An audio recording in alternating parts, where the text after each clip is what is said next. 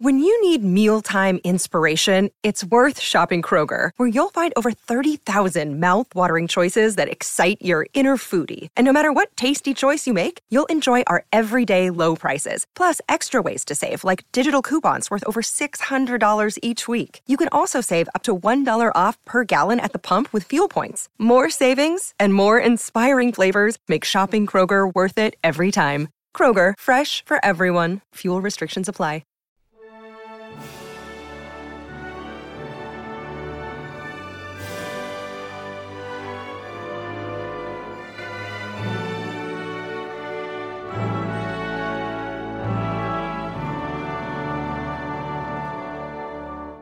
Then all the councillors together, with that proud tyrant, Vortigern, the British king, who were so blinded, that as a protection to their country they sealed its doom by inviting in among them, like wolves into the sheepfold, the fierce and impious Saxons, a race hateful to both God and men, to repel the invasion of the northern nations.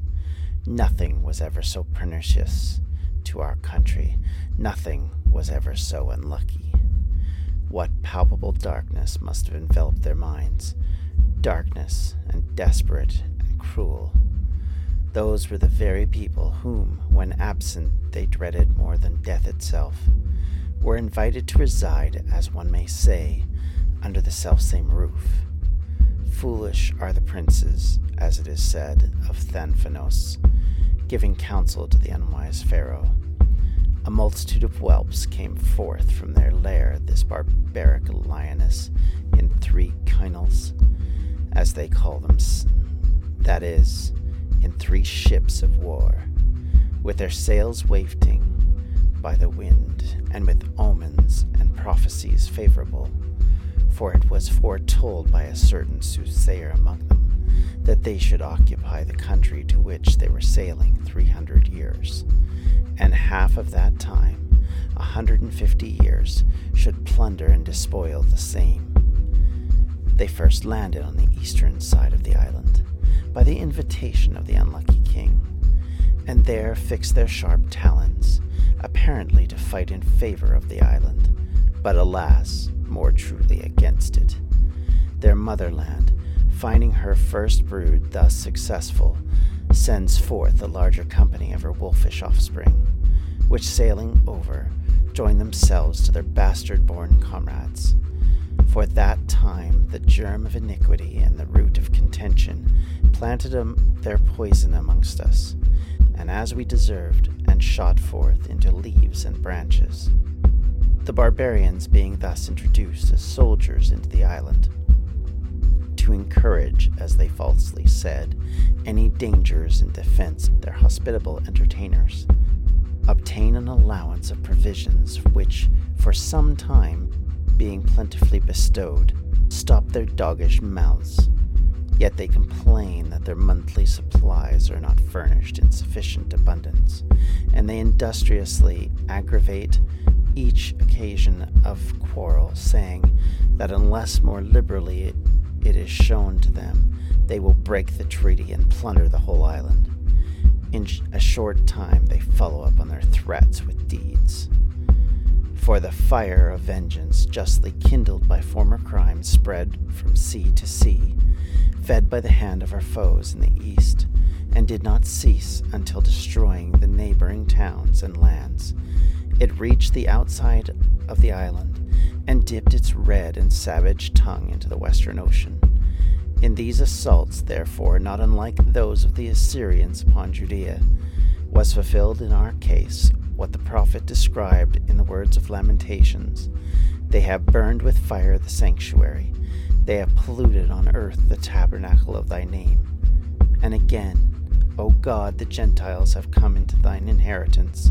Thy holy temple have they defiled, so that all the columns were leveled with the ground by the fervent strokes of the battering ram. All the husbandmen routed together with their bishops, priests, and people, while swords gleamed and the flames crackled around them on every side.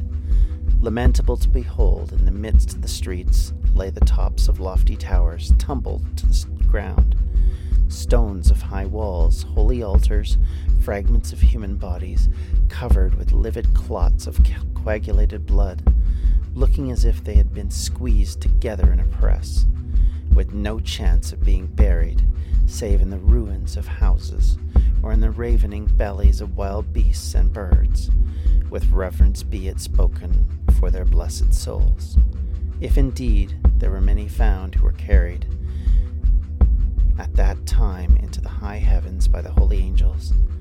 So entirely had the vintage, once so fine, degenerated and become bitter, that in the words of the prophet there was hardly a grape or an ear of corn to be seen, where the husbandman had turned his back. Some, therefore, of miserable remnant, being taken into the mountains, were murdered in great numbers. Others, constrained by famine, came yielding themselves to be slaves forever to their foes, running the risk of being instantly slain, which truly was the greatest favor that could be offered them. Some others passed beyond the seas with loud lamentation instead of the voice of exhortation. Thou hast given us as sheep to be slaughtered, and among the Gentiles hast thou dispersed us. Others, committing to the safeguard of their lives, which were in continual jeopardy, to the mountains, precipices, and thickly wooded forests, and to the rocks of the seas, albeit with trembling hearts, remained still in their country. But in the meanwhile, an opportunity happened, when these most cruel robbers were returned home, the poor remnant of our nation, to whom flocked from divers places round about our miserable countrymen, as fast as bees to their hive, for fear of the ensuing storm. Being strengthened by God, called upon him with all their heart, as the poet says, with their unnumbered vows, they burdened heaven, that they might not be brought into utter destruction, took arms under the conduct of Ambrosius Aurelianus, a modest man, whom of all the Roman nations was then alone in the confusion of the troubled period by chance left alive. His parents, who for their merit were adorned with the purple, had been slain in those same broils, and now his progeny in these our days, although shamefully degenerated from the worthiness of their ancestors, provoked to battle their cruel conquerors, and by the goodness of our Lord obtained victory. After this, sometimes our countrymen, sometimes the enemy won the field, and to that end our Lord might this land try after his accustomed manner, these his Israelites, whether they loved him or not, until the year of the besiege of Badon Hill. They took place also the last almost, though not the least, slaughter of our cruel foes, which was, as I am sure, 44 years and 1 month after the landing of the Saxons, also the time of my own nativity. And yet neither to this day are the cities of our country inhabited as before, but being forsaken and overthrown lie desolate, our foreign wars having ceased, but our civil troubles still remaining. For as well the remembrance of such terrible desolation of the island, and also for the unexpected recovery of the same, remained in the mind of those who were eyewitnessed of the wonderful events of both, and in regard thereof, kings, public magistrates, and private persons, with priests and clergymen, did all and every one of them live orderly according to their several vocations. But when these had departed out of this world, a new race succeeded, who were ignorant of the troublesome times, and who had only experienced the present prosperity. All the laws of truth and justice were so shaken and subverted, that not so much as a vestige or remembrance of those virtues remained among the above-named order of men, except among the very few who, compared with the great multitude, were daily rushing headlong down to hell, are accounted so small a number that our reverent mother, the Church, scarcely beholds them, her only true children, reposing in her bosom, whose worthy lives, being patterned to all men, and beloved of God, inasmuch as by their holy prayers, as by certain pillar and most profitable supporters, our infirmity is sustained up, it may not be utterly broken down. I would have no one suppose I intend to reprove, if forced by increased multitude of offences. I have freely, I with anguish, not so much as declared as bewailed the wickedness of those who become servants, not only to their bellies, but also to the devil, rather Christ, who is our blessed God, world without end. For why shall their countrymen conceal what foreign nations round about now not only know, but are continually casting in their teeth? Gildas.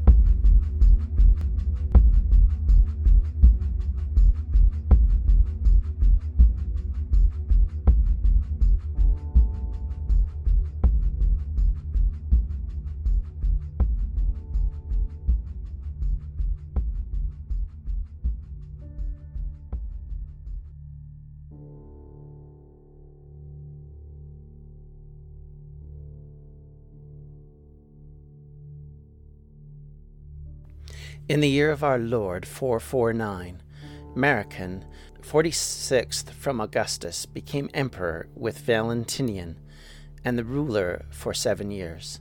At that time, the race of Angles or Saxons, invited by Vortigern, came to Britain in 3 warships. By his command were granted a place of settlement in the eastern part of the island, ostensibly to fight on behalf of the country. But the real intention was to conquer it. First, they fought against the enemy, who attacked from the north, and the Saxons won the victory. A report of this, as well as of the fertility of the island and the slackness of the Britons, reached their homes, and at once a much larger fleet was sent over with stronger bands of warriors. This, added to the contingent already there, made it an invincible army. The newcomers received from Britain a grant of land in their midst, on condition that they fought against their foes for the peace and safety of their country. And for this the soldiers were also to receive pay. They came from 3 very powerful Germanic tribes, the Saxons, Angles, and Jutes. The people of Kent and the inhabitants of the Island of Wight are Jutish origin, and also those opposite the Isle of Wight, that part of the kingdom of Wessex, which still today is called the nation of the Jutes. From the Saxon country, that is, the district now known as Old Saxony, came the East Saxons, the South Saxons, and the West Saxons. Besides this, from the country of the Angles, that is, from the land between the kingdom of the Jutes and the Saxons, which is called Angulus, came the East Angles, the Middle Angles, and the Mercians, and all of the Northumbrian race, that is, those people who dwell north of the river Humber, as well as the other Angle tribes. Angulus is said to have remained deserted from that day to this. Their first leader are said to have been 2 brothers, Hengist and Horsa.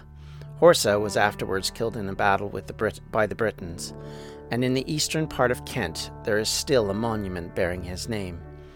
There were sons of Wigist and Witta, sons of Wecta, and sons of Woden.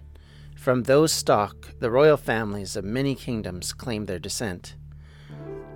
It was not long before the hordes of these people eagerly crowded into the island, and the number of foreigners began to increase to such an extent that they became a source of terror to the natives, who had called them in. Then suddenly they made a temporary treaty with the Picts, whom they had already driven far away, and began to turn their weapons against their allies. First they made them provide a greater quantity of food. Then, seeking an occasion for a quarrel, they insisted that unless they received still greater supplies, they would break the treaty and lay waste to every part of the island. Nor were they all that slow in carrying out their threats. To put in briefly, the fire kindled by the hand of the heathens executed the just vengeance of God on a nation for its crimes. It was not unlike the fires that once kindled by the Chaldeans, which consumed the walls and all the buildings of Jerusalem. So here in Britain, the just judge ordained that the fires of their brutal conquerors should ravage all their neighboring cities and countryside from east to western sea, and burn on, with no one to hinder it, until it covered almost the whole face of the doomed island. Public and private buildings fell in ruins. Priests were everywhere slain at their altars. Prelates and people alike perished by sword and fire regardless of rank, and there were no one left to bury those who died a cruel death. Some of these miserable remnants were captured in the mountains and butchered indiscriminately. Others, exhausted by hunger, came forward and submitted themselves to the enemy, ready to accept perpetual slavery for the sake of food, provided only that they escaped being killed on the spot. Some fled sorrowfully to lands beyond the sea, while others remained in their own lands and led a wretched existence, always in fear and dread among the mountains and the woods and the precipitous rocks. Bede. If you're like me and eating healthy is a bit of a problem, let me bend your ear a little bit to eat stress-free this spring with Factor's delicious, ready-to-eat meals. Every fresh, never-frozen meal is chef-crafted, dietitian-approved, and ready to eat in just 2 minutes. Choose from a weekly menu of 35 options, including popular options like Calorie Smart, Keto, Protein Plus, or Vegan and Veggies. Also, discover more than 60 add-ons every week, like breakfasts, on-the-go lunch, snacks, and beverages to help you stay fueled and feel good all day long. What are you waiting for? Get started today and fuel up for your springtime goals. Get chef-prepared meals on the table in 2 minutes with Factor's ready-to-eat meals, so you can get back to doing what you love this spring. Also, if you're looking for gourmet meals, try meals that feature premium ingredients like filet mignon, shrimp, truffle butter, broccolini, and asparagus. We're celebrating Earth Day all month long. Look out for the Earth Month Eats badge on the menu for our lowest carbon footprint meals. Head to factormeals.com/WelshHistoryPod50 and use the code WelshHistoryPod50 to get 50% off your first month plus 20% off your next month. That's code WelshHistoryPod50 at factormeals.com/WelshHistoryPod50 to get 50% off your first box plus 20% off your next box while your subscription is active. A news story gets shared by a friend on social media, or you catch a tweet that really makes your blood boil. But how do you separate fact from fiction? That's the premise behind Disinformation, a 10-part series from Evergreen Podcasts and Emergent Risk International coming this fall. Tune into Disinformation wherever you get your podcasts, and remember, don't believe everything you read.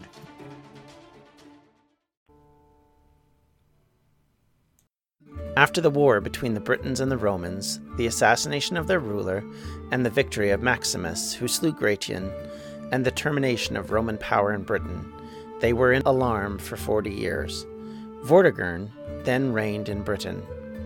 In his time, the natives had cause of dread, not only from the inroads of the Scots and the Picts, but also from the Romans and their apprehensions of Ambrosius. In the meantime, 3 vessels exiled from Germany arrived in Britain. They were commanded by Horsa and Hengist, brothers and sons of Wittges. Vortigern received them as friends and delivered up to them the island which is, in their language, called Thanet, and by the Britons, Royum. Gratanius Aquenius at that time reigned in Rome. The Saxons were received by Vortigern 447 years after the Passion of Christ, and according to the tradition of our ancestors, from the period of their first arrival in Britain to the first year of the reign of King Edmund, 542 years, and to that in which we now write, which is the 5th of his reign, 547 years. After the Saxons had continued some time in the island of Thanet, Vortigern promised to supply them with clothing and provisions, on condition that they would engage to fight against the enemies of his country. But the barbarians, having greatly increased in number, the Britons becoming incapable of fulfilling their engagement, and when the Saxons, according to the promise they had received, claimed a supply of provisions and clothing, the Britons replied, "Your number is increased, your assistance is now unnecessary. You may, therefore, return home, for we can no longer support you." And hereupon upon they began to devise a means of breaking the peace between them.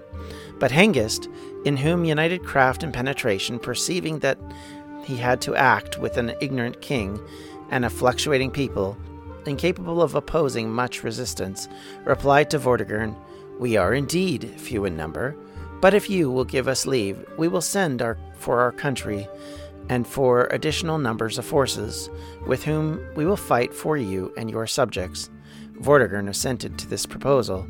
Messengers were dispatched to Scythia, where, selecting a number of warlike troops, they returned with 16 vessels, bringing with them the beautiful daughters of Hengist. And now the Saxon chief prepared an entertainment to which he invited the king, his officers, and Kederic, his interpreter, having previously enjoined his daughters to serve them so profusely with wine and ale that they might soon become intoxicated. This plan succeeded, and Vortigern, at the instigation of the devil, and enamored with the beauty of the damsel, demanded her, through the medium of his interpreter, of the father, and promising to give for her whatever he should ask. Then Hengist, who had already consulted with the elders, who attended him with the Oghul race, demanded for his daughter the province called in English Kentland in Britain, or Kent. This secession was made without the knowledge of the king, Gunugus, who then reigned in Kent, and who experienced no inconsiderable share of grief from seeing his kingdom thus clandestinely and fraudulently and imprudently resigned to foreigners. Thus the maid was delivered up to the king, who slept with her, and loved her exceedingly.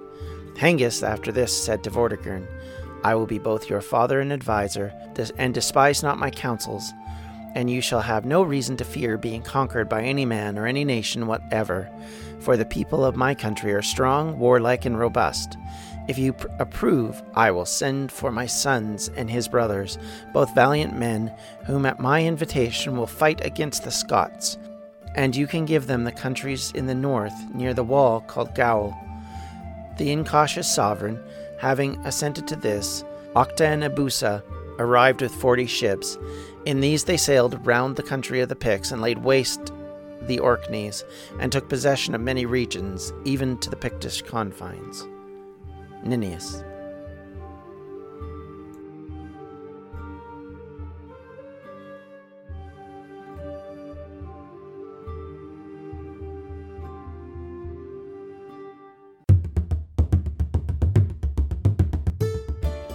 This has been a Distractions Media production. For more information, you can check out everything we do at distractionsmedia.com.